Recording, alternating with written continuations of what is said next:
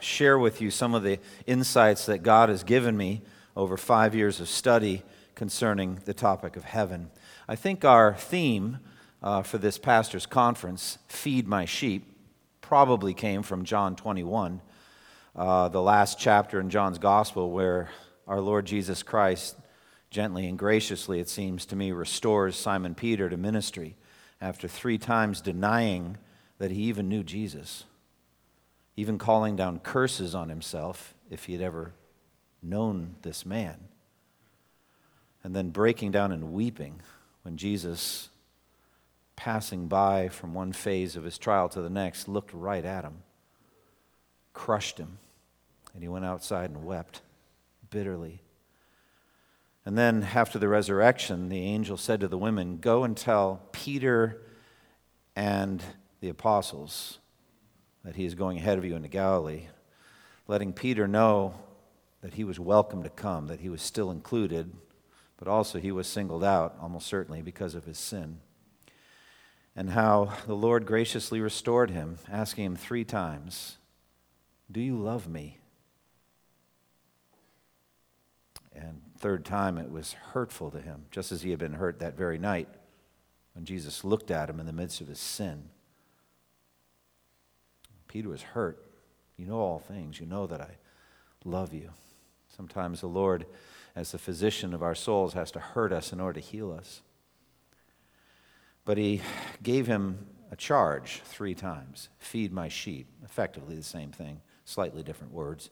Feed my sheep. So for me as a pastor, I think about that when I get up every week to preach. What is my calling? There are a number of verses that come to mind. That is definitely one of them. I want to feed my sheep.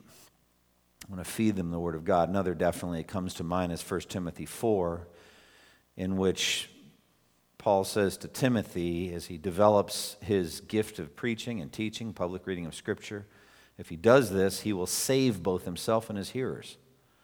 So if you ask me what my goal is on Sunday, very practically and spiritually, it's to save myself from hell, save myself from sin, and my hearers, because salvation's a process. None of us is done being saved yet. And so I want to feed Christ's sheep. Those are people who have already come to faith in Christ. They're already alive. They know that Christ is their good shepherd, but they still need to be fed.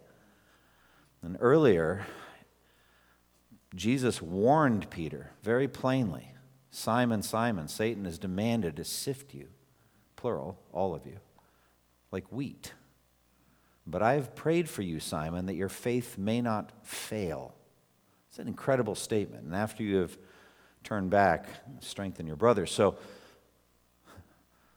I think about that your faith would not fail. So I join these concepts together. I feed my sheep, I feed Christ's sheep so that their faith will not fail. Now, I'm reformed in my theology. I believe once saved, always saved. I believe in security, all of that. But I believe in a dynamic security. I believe in needing the ongoing intercession of Jesus as my great high priest in order that my faith may not fail. And if he were to stop praying to his Father for me, and if the Father did not send forth power through the Holy Spirit into my soul, if I were no longer protected by a hedge of protection, my faith would fail. I would apostatize. I would deny even knowing Jesus, even calling down curses on myself. And so every single member of my church is going through some struggles. Some struggles might be prosperity. They might be doing very well in life. Might be newly married or have a new baby. They might be successful in many ways. Others are going through trials, severe trials. But all of them face the danger that their faith might fail. And part of the solution to that is my ministry in preaching the Word, that I would feed their faith. And so I believe that faith comes, as Romans 10:17 says, faith comes by hearing the Word. But I believe that it also is fed and nourished and sustained by hearing the Word. So the ongoing dynamic salvation, the dynamic faith-filled aspect of my flock is fed by the ministry of the Word of God. So I want to feed them. I'm feeding their faith. I'm giving their faith food. And what is the food of faith but the Word of God? So I want to feed that. And what is faith? What is it? There's a lot of different definitions you could give, but I like to call it the eyesight of the soul. Faith is the eyesight of the soul by which we see invisible spiritual realities, past, present, and future. The eyesight of the soul. It really works well. It doesn't say everything that you need to know about faith, but Paul says we walk by faith, not by sight. So he's directly comparing faith to sight there. And so the kind of seeing that faith does, it's not physical, visible like physical light. It's a spiritual light, an invisible light. Faith is the assurance of things hoped for, the conviction of things, not seen, invisible things. And Jesus said, if your eyes are good, your whole body will be full of light. But if your eyes are bad, your whole body will be full of darkness. Paul also in Ephesians 1:18 speaks of the eyes of the heart being enlightened. The more I've meditated on that expression, I think that must be speaking about faith. That by the eyes of the heart being enlightened, you can see invisible things. That your light is given to your soul by means of faith. And so, and I like that idea of invisible things, past, present, and future. And so by faith, we see all the history of the Bible as actually really having happened. It's like we can see the Red Sea crossing. We can see all of those events of the Old Testament. Especially we can see Christ crucified and resurrected. We don't have to be there physically. We can't, in fact. Peter says, though you have not seen him, you love him. But we see him by faith. The author of Hebrews says, we see him at the right hand of God. No, we don't, but we do. By faith, we see him at the right hand of God. And so, faith is the eyesight of the soul by which we see invisible spiritual realities, past, present, and future. And future, when faith has to do with future good things that are promised to us in the Word of God, we call it hope. They're synonyms, really. Faith is the assurance of things, hoped for. So what is hope but something you don't have yet? Who hopes for what he already has, Romans 8 says. But if we hope for what we do not yet have, we wait for it patiently. And we don't hope for negative things in the future. We wouldn't use the word hope for that. We might fear it, dread it, etc., but we'd be warned by it, but we don't use the word hope. So it has to do with positive things in the future. And the difference between Christian hope and worldly hope is that our hope is guaranteed. It's absolutely certain to happen because God has promised it to us. So Christian hope is a feeling, a sense in the heart that the future is bright based on the promises of God. That's what it is. That's what hope is. I just feel it, and you sense it, and you know that the future is bright. Good things are coming. Well, how good are they? Better than you can possibly imagine. So I want to talk to you about Christian hope. I want to talk to you about heaven.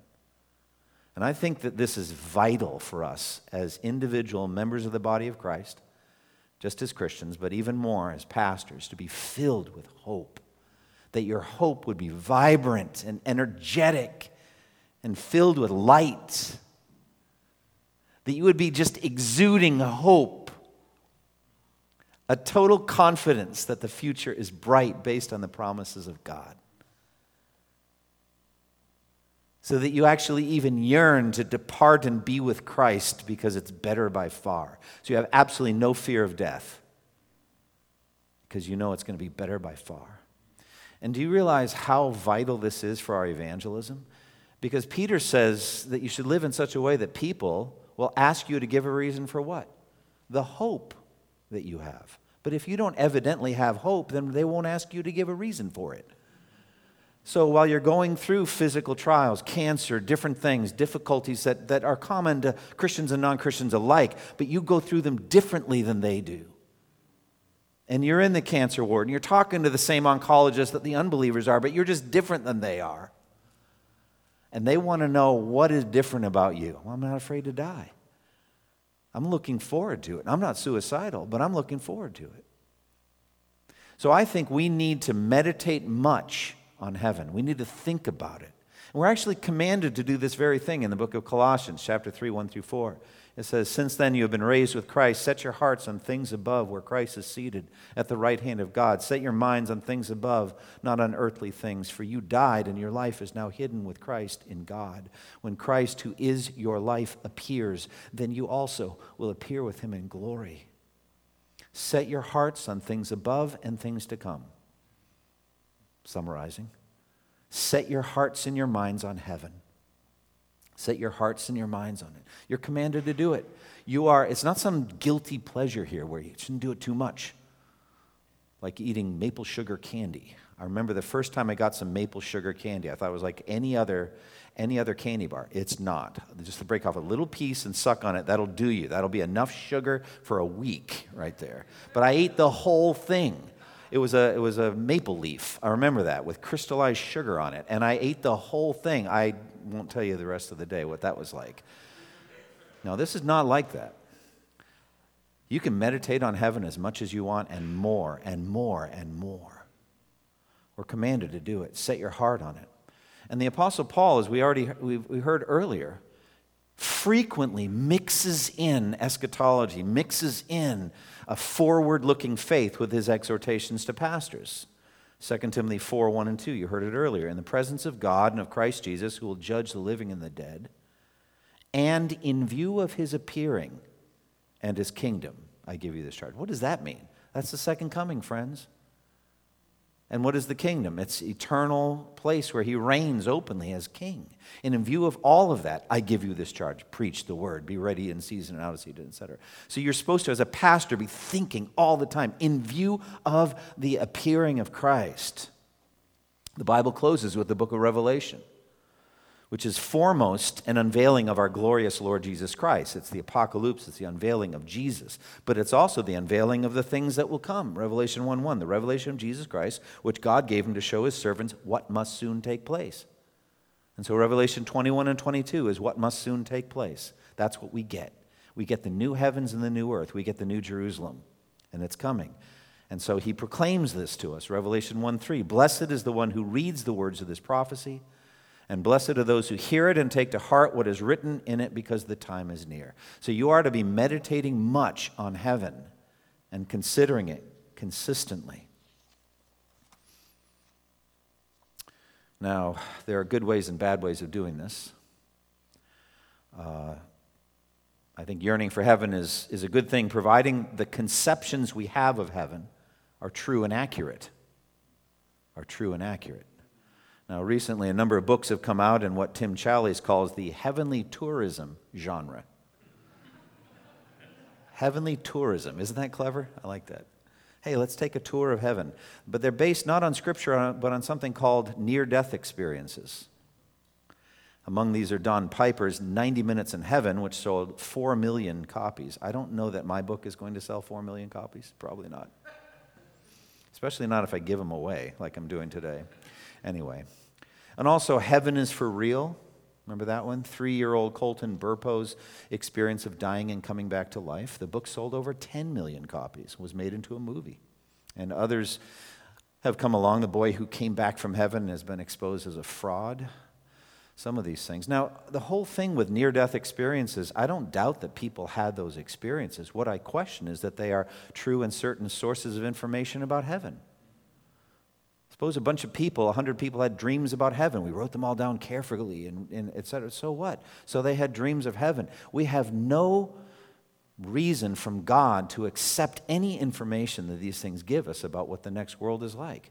It undermines the sufficiency of Scripture. My methodology is to find out what the Bible says about our future world, and it says far more than you think it does. And so I'm going to go through exegesis and careful theology. That's my methodology. I want to inflame your love for God and for Christ. I want to energize your zeal to preach the gospel. I want to make you flaming with hope in a world that Ephesians tells us is without hope and without God. And all the more as we're going through some of the trials we're going through these days in this world. I want your love for heaven and for holiness to inflame your battle against indwelling sin so that you put to death those deeds of the body. I want to give you a joy of where you're heading in this journey. We are designed to be forward-looking. And isn't it wonderful that no matter how great your life is or how great it's been, and all of the things you experience, all of your best things are yet to come. All of them. And that'll be true right to the day you die. All of your best things are yet to come.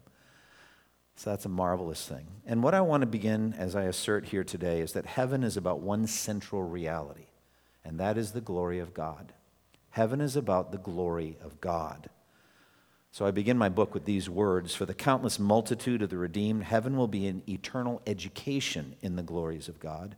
The redeemed will be swimming in an endless sea of his glory, touring a vast museum of his glory, exploring a limitless universe of his glory, bowing before the throne of his glory, staring unblinking and unblinded into the face of his glory. And the more that Christians meditate now on this future experience of God's glory, the more fruitfully they will live in this present evil age, and the more daily they will add to the treasures of his glory. And that treasure trove of glory will have dimensions and details we have yet to ponder. I believe that a great measure of our heavenly experience of God's glory will consist in his continual revelation of his mighty actions throughout history to redeem sinners from every nation, tribe, people, and language. That eternal education is what our time together here is about. It's the image, the sense I want to give you. It is the reason why God created the universe to begin with, and it is the reason why God redeemed us by the blood of Christ. So the Bible makes it plain, what I've already asserted, that heaven will be illuminated with the glory of God. Revelation 21:23. The city, the New Jerusalem, does not need the sun or the moon to shine on it, for the glory of God gives it light, and the Lamb is its lamp. So the whole New Jerusalem there, depicted in Revelation 21, is shining with the glory of God. It's designed to glow with the glory of God. The city as a whole, the actual streets of the city, are made of pure gold, clear as glass. What does that mean, dear friends? Transparent gold. But it seems like everything there is ready to be radiant with the glory of God and to catch it and perhaps refract it into different colors, etc. It just seems to be ready to glow with the glory of God. But what is that? What does that mean? We use that all the time, the glory of God. What does it mean? So a definition that I've been using that I found helpful is the glory of God is the radiant display of his attributes. The radiant display of the attributes of God. Okay, well then what are attributes? Attributes answer the question, what kind of God is he? What kind of God do we worship? How can we describe him? They're adjectives. So God forbids us from making artistic representations of his being because it's impossible. There's nothing in heaven or on earth or in the seas below that we could ever use to make an artistic representation of God. But what God does is he gives us verbal descriptions of himself. For example, he says to Moses, the Lord, gracious and compassionate, slow to anger, abounding in loving kindness, lists of attributes. So we get an attribute portrait of God. And so theologians have gone through and have kind of culled the scriptures, 66 books of the Bible, and they have a list of attributes. I have an attribute sheet that I use for private worship, and I use it for other things. They've got 26 attributes. There's not many more than that. Theologians have been working on this for thousands of years, so that's the list that they have. You can come up with lots and lots of other supporting scriptures, but the list of attributes will be somewhere in that order. And so, what are attributes? Well, for example, God's self-existence, his perfection, his holiness, his love, his omnipotence, omniscience, omnipresence, his justice, mercy, his patience, his wrath, all of these and many others. These are the attributes of God. So putting it all together, heaven is about a radiant display of these things, the radiant display. So the radiant display is those things are shining or put on display before an audience, a knowing audience who can appreciate them and have a sense of them. And that audience are angels and human beings and nothing else. So angels and human beings are able to understand those attributes and to see them properly and then give God the honor and glory he deserves for them. And what do I mean by radiant display? Sometimes it's literal physical light, like the night that Jesus was born, remember, and the angel of the Lord showed up and the shepherds were outside Bethlehem, remember, and the glory of the Lord shone around and all the shepherds were terrified. Of course they were. Nothing like that had ever been seen before. We're used to bright artificial light in the middle of the night, but they weren't back then. They might have a campfire, but nothing like that. And so the angel showed up, and it was the glory of the Lord. But then conversely, when Jesus died, which he openly called glorifying his Father, and that his Father would glorify him, it was very dark. It was supernaturally dark. An eerie darkness came over the whole earth, or that whole area at that point. And yet, the attributes of God were radiantly on display, none more clearly than at the cross. I would contend every attribute of God is on display at the cross of Christ. Like the cross is like a prism which takes the white light of the attributes of God and breaks them out so you can see justice and mercy and love and wrath and all of these things in one place. So that's what I mean by radiant display. And it is the end for which God created the world, as Jonathan Edwards said in his dissertation, and written in the 1750s but published after his death in 1765, the reason why God made everything. He wanted to put himself on display. He wanted to show us what he's like. Now, Adam's sin entered and ruined everything. Instead of the human race delighting in the glory of God as we were meant to, we instead worshiped and served the creature rather than the Creator who is forever praised, Romans 1:25.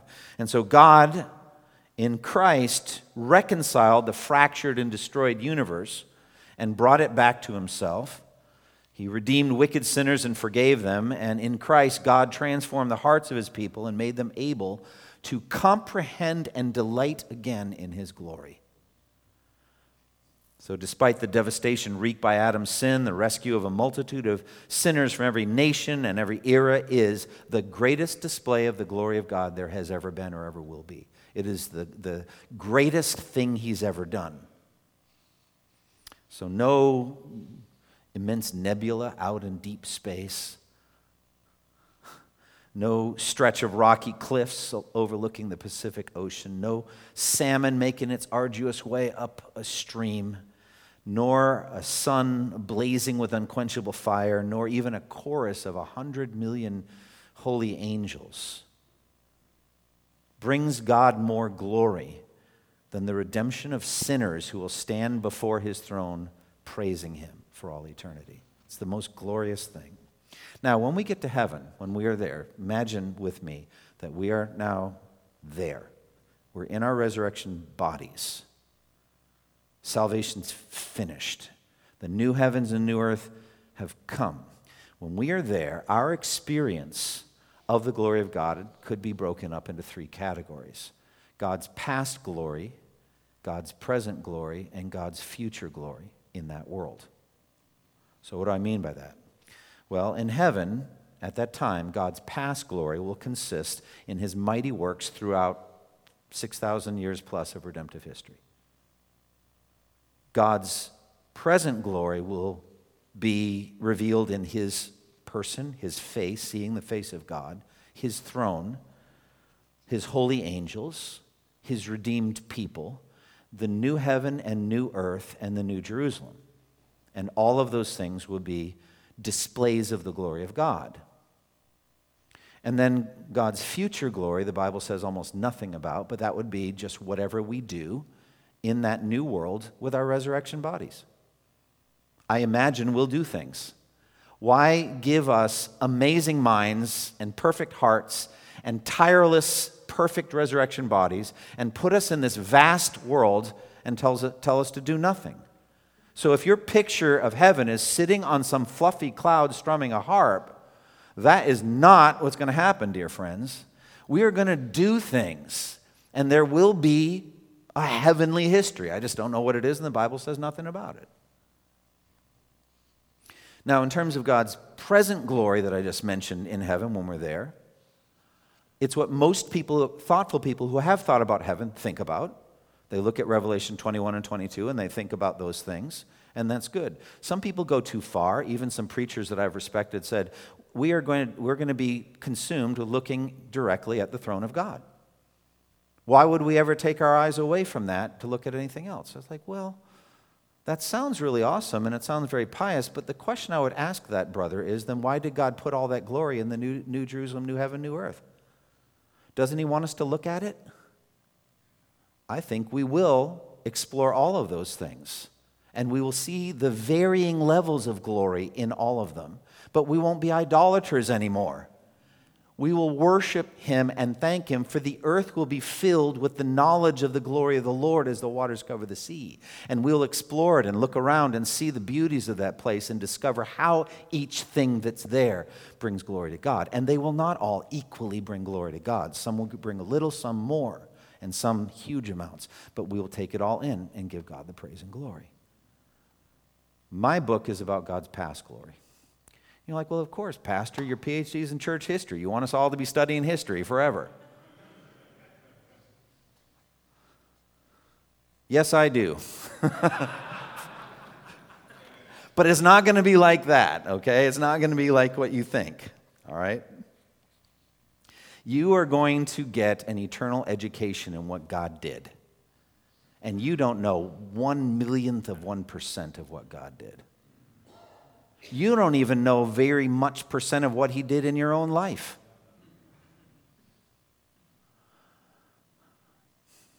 So, you are going to remember everything in the past, but it's not just a matter of remembering. That's where my study began. What will we remember? But it started to morph into what will we learn that we never knew. And that became even more exciting. To me, that's thrilling. What will we learn that we never knew? And so, fundamental to this, I have no idea where I'm at in my notes, and I don't care. I'm just going to use the time I have and talk about what's in my heart. I want you to know that Baker, my publisher, gave me a tyrannical 55,000-word limit. That's like a pamphlet, dear friends. When I brought the manuscript to Cardiff a year ago, it had 165,000 words. That's a trilogy, all right? And most of it ended up on the cutting room floor. So I have a lot I could say about this topic, but I only have another 20 minutes to talk about it. So I'm just going to talk from my heart. When we thought about this topic, when we get to heaven, we're either going to remember nothing of our past lives, some of our past lives, or everything of our past lives. Those are the options, logically, right? Let's imagine that we remember nothing of our past lives. That would be akin to an entire memory wipe. Like what you would do with your smartphone if you want to trade it in or sell it. You want all of your personal information wiped off it. So that would be what I call heavenly amnesia. Now, the advantages of that, you don't have to remember all those awkward things you don't want to remember. Like when I talk about this topic, people say, Pastor, you think we're going to remember everything? Like everything? What do you think's in their mind when they make that face? I know what's on their mind. Their own sins. They don't want those things brought up. They don't want those things spoken of ever again. And besides which, they have Bible verses that say that God's forgotten our sins, right? I will forgive their wickedness and what? Remember their sins no more. But do you really think that's true? Do you think God reduces his omniscience concerning you? He had no idea what you did. Maybe you need to understand that verse differently. What it is when it says, for example, God remembered Abraham and rescued Lot, he didn't forget anything. It's just that he acted in a certain way concerning his knowledge of Abraham and Lot. Does that make sense? Or when God remembered his covenant with Israel, it doesn't mean he forgot anything. It just means he acted in light of that covenant he made. So conversely, when God says he forgets our wickedness and sin, it means he doesn't act in light of our deeds and actions. It's as though we had never sinned, but it doesn't mean he didn't know we did it. That makes no sense. Do you know the Apostle Paul wrote in 1 Timothy 1 that he was a blasphemer and a persecutor and a violent man? And do you know when he wrote that, he was under the inspiration of the Holy Spirit of God. So the Spirit apparently remembered that he did those things. Paul remembered that he did those things. And so the pure, perfect memory wipe of all of our sins just doesn't work. It doesn't line up with Scripture. The 10,000 talents. You remember the king that forgave the 10,000 talents? You remember what that guy went out and did? Choked one of his fellow servants who owed him 100 denarii, said, "Pay me back what you owe me." And in anger, the king called him back in and said, "I forgave all that debt of yours because you begged me to." How could the king in the story remember what the debt was, and God doesn't seem to remember our debt? Of course he remembers. But what I do believe is that those memories will cause us zero pain in heaven. No pain, no shame whatsoever. Because in Revelation 21:4 it says there'll be no more death, mourning, crying, or pain. The remembrance of our sins will be just to tell the story. It's necessary to tell the story. And without it, how can we give glory to God for the grace he's shown us in Christ? And the same thing with the other two painful topics, which is our sufferings and the damned. People we loved in this world that by then we will know they didn't make it. And so all of those things. So I believe with all of my heart that we'll remember everything and it will cause us no pain. And that God will be glorified by that. But it's not just that. It's not just remembering. It's a matter of learning things that we never knew. So what I'm arguing for here is a dynamic view of heaven. What do I mean by that? Well, most of us that haven't thought much about heaven think of a very static picture of heaven. I just kind of joked about it a moment ago, which is sitting on a cloud with a harp, right? How long do you think you could keep that up?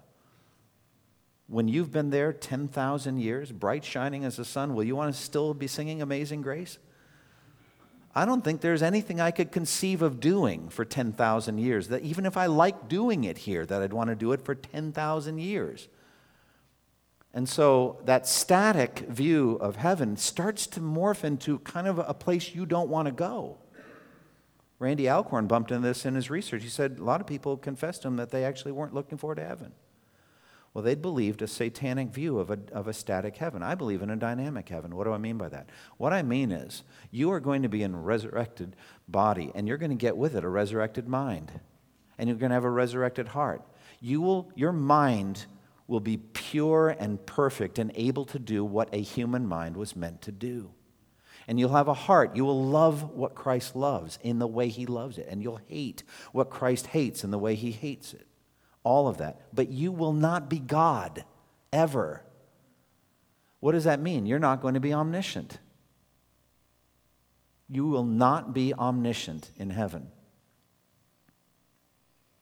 And I heard a preacher say a number of years ago, has it ever occurred to you that nothing has ever occurred to God?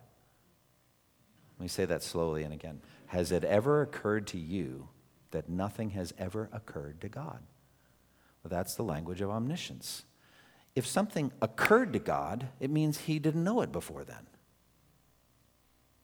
So just so you know, when you go to pray to God for something, a friend that's in the hospital, let's say, he already knows. You're not telling him anything he didn't know. And he knows exactly what to do about it. So that's what omniscience is all about. Okay, but we're not going to be omniscient. What does that mean? In heaven, things will occur to us. What does that mean? You'll learn things. What will occur to you? Oh, now that's what the book's about.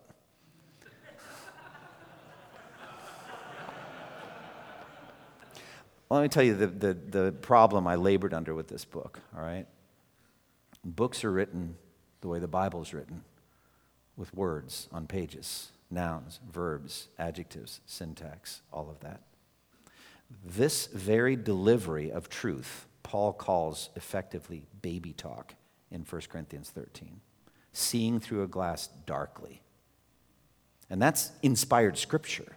That's spiritual gift ministry. Delivering truth through prophecy and tongues and teaching and preaching. All of that is when I was a child, I thought like a child. I talked like a child. I reasoned like a child. When I became a man, I put childish ways behind me.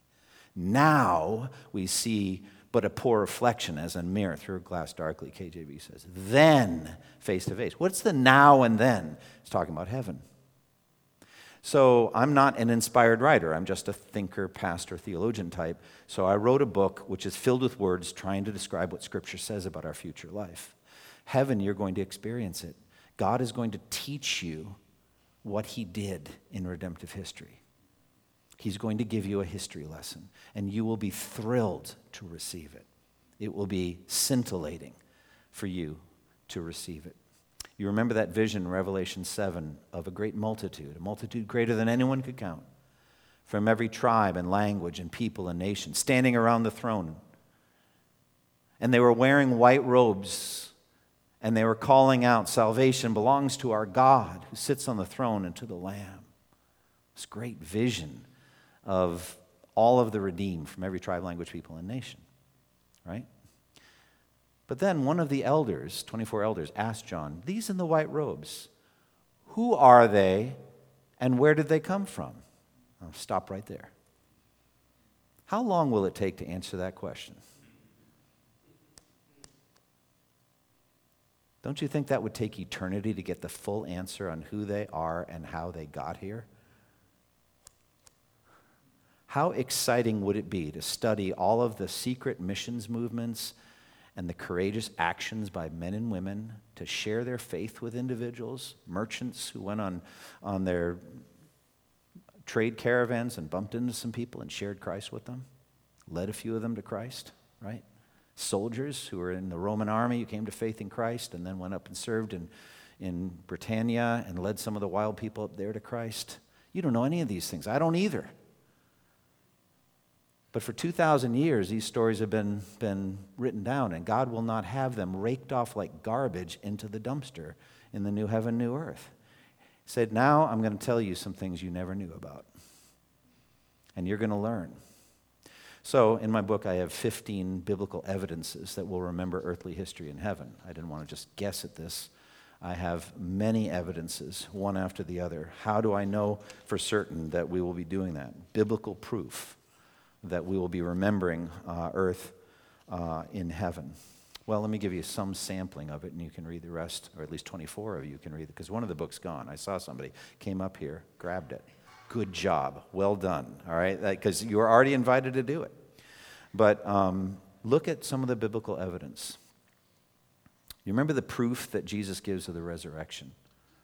Remember? Haven't you read in the account about the burning bush?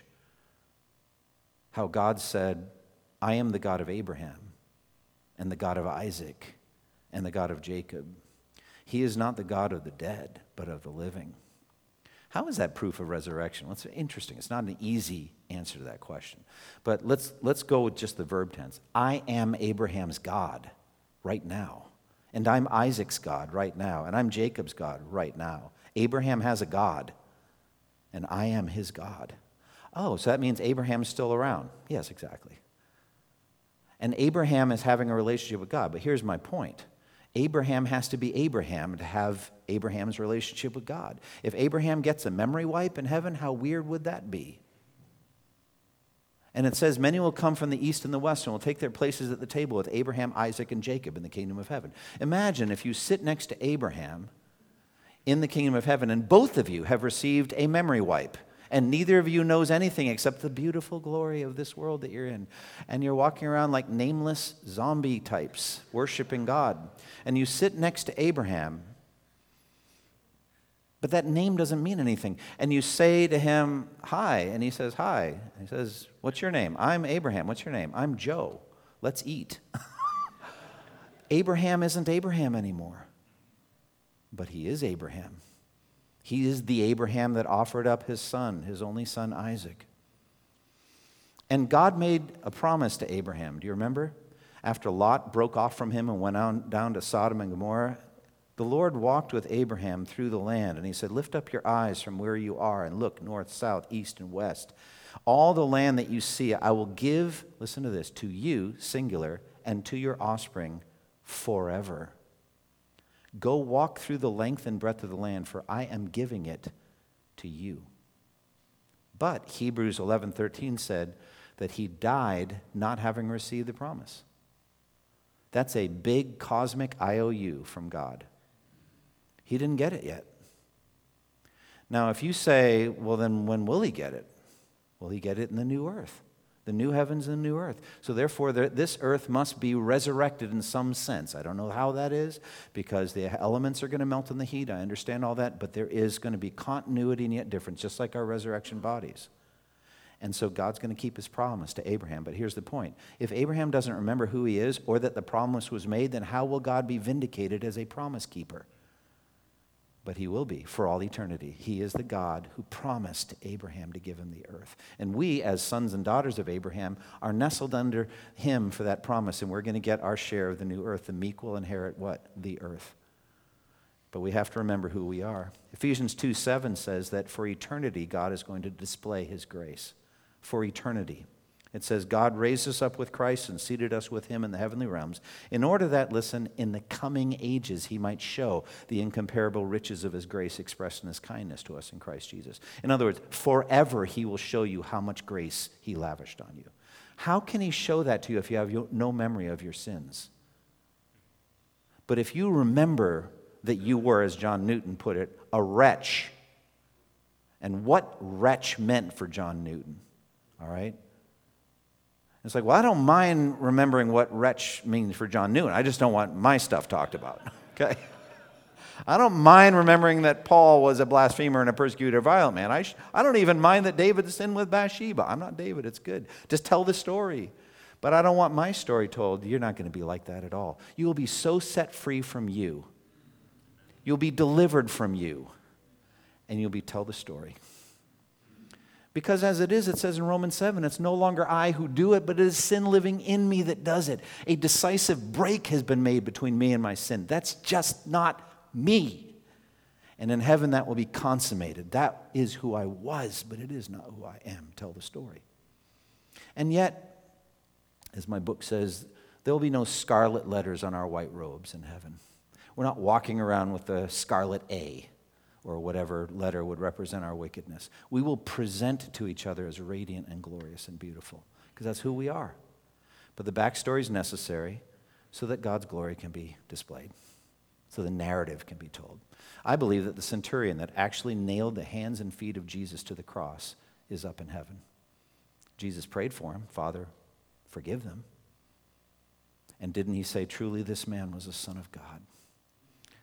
Even if he isn't, but I think it'd be marvelous if he is. Wouldn't you love to sit down at table with the man who actually nailed your Savior to the cross? And if so, wouldn't it be good that he knew that he's the one that did it?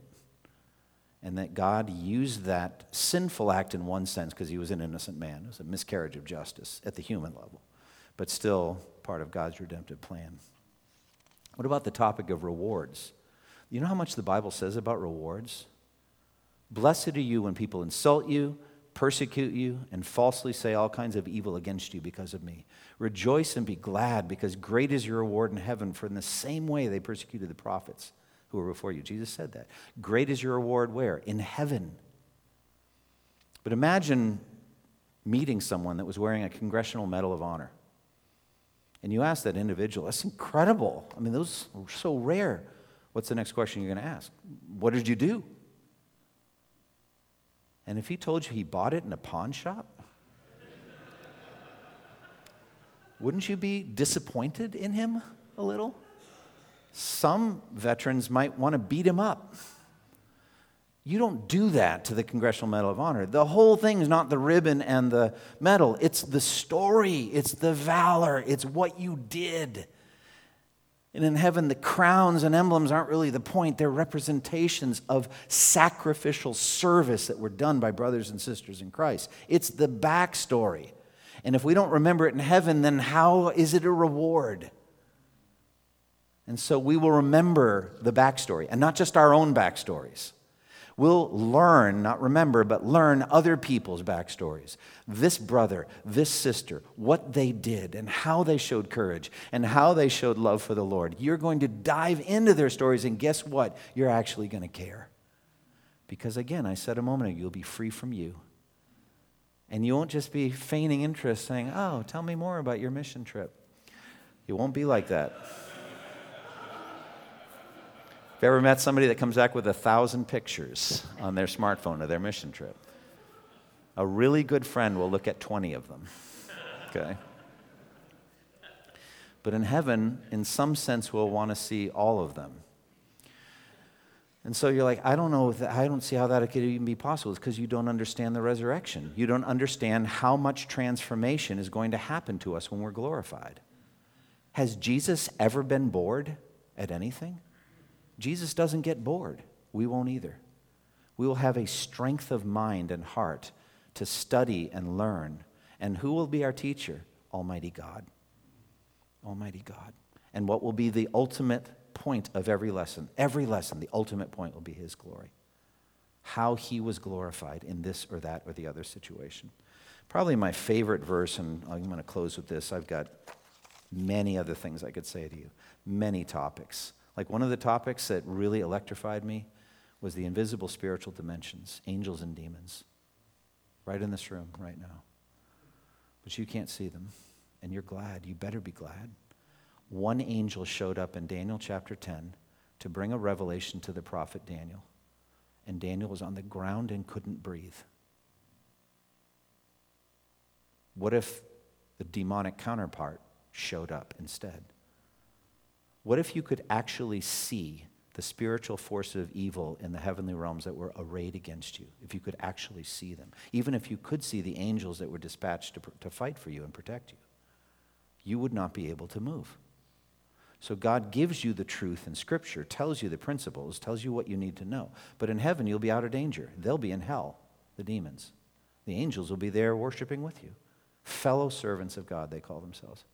And you'll be able to see, not just in your own life, but in church history, how many angels and demons there were when Martin Luther stood up and gave that defense, "Here I stand." You think there weren't any demons at the Diet of Worms? They were there. And somehow God enabled Martin Luther to overcome all that. Won't that be exciting? What a thrill. And that's just one chapter. There's a lot of aspects. What about obscure people? People you've never even heard of. Remember the widow that put in the 2 copper coins, and Jesus said about her, she put in more than anyone else. You know how many women have served in mighty ways and they never got recorded in the pages of history because the histories are generally dominated by males? It's not necessarily a bad thing, it's just true. But in heaven, the full history gets told. And when Jesus said of that widow that she put in more than anyone else, that's a symbol of a whole bunch of unsung heroes, obscure people that we know nothing about that did more than anyone else in their generation. And we'll be excited to learn. I'm going to close with my favorite text. Turn there if you would and look at it, Psalm 111. Psalm 111, I'm just going to read verses 2 through 4, and then we'll close with that. I never saw Psalm 111 this way, but now when you think about an eternal education in the glory of God, and by the way, the most speculative aspect of my book, chapter 5, it's called Better Than Virtual Reality. How God will show us history, not merely tell it to us. Now, I don't know that this is actually a fact, but I know this. God transported the Apostle John from the island of Patmos in visions of the Spirit ahead of time to see the New Jerusalem before she was built. Why couldn't he transport all the people of God back in time to see how every living stone was put in place? Wouldn't history be really cool as a movie night every night? Where God actually shows you what happened on this specific day in history with this specific brother or sister in Christ. Now, wouldn't that be pretty cool? I think it would be awesome. Psalm 111, verses 2 through 4. Great are the works of the Lord, studied by all who delight in them. Studied. It means you're learning about them. Great are the works of the Lord, studied by all who delight in them. Full of splendor and majesty is his work, and his righteousness endures forever. He has caused his wondrous works to be remembered. The Lord is gracious and merciful. There it is. Oh, I'm sorry, that's only until the new heaven, new earth come. But then we'll forget them all. Why would God do that? Why would God do that? Why would he want any of his mighty works to be forgotten? When the psalmist, the Jewish psalmist, wrote that, do you think it was possible he was at least thinking of the events of the Exodus and the great miracles that God did through Moses and the Red Sea crossing, here's a question. Wouldn't you like to experience the Red Sea crossing yourself in a vision so real that you're not sure whether you're in the body or out of it? That's how Paul talked about his vision of heaven. Whether in the body or out of the body, I don't know.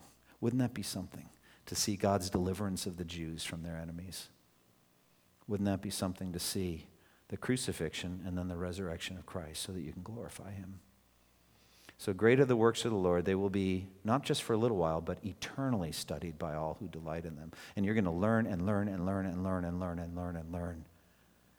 And the 24 elders, it says, whenever they fall down and give thanks, they cast their crowns before the Lord, right? What is the significance of the word whenever?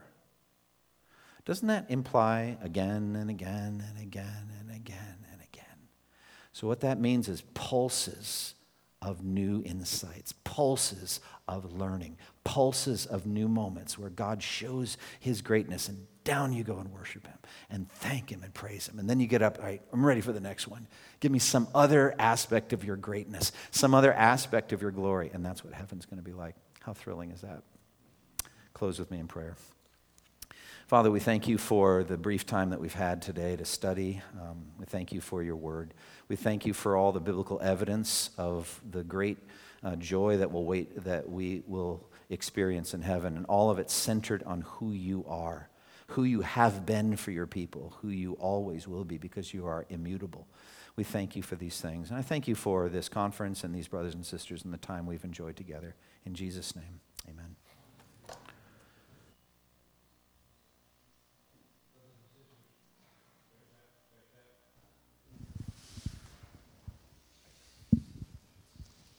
Brothers and sisters, thank you for being here for the conference. And before you leave today, feel free to come and grab a copy of the book on heaven, also Packer's essay on Owen's book, The Death of Death and the Death of Christ.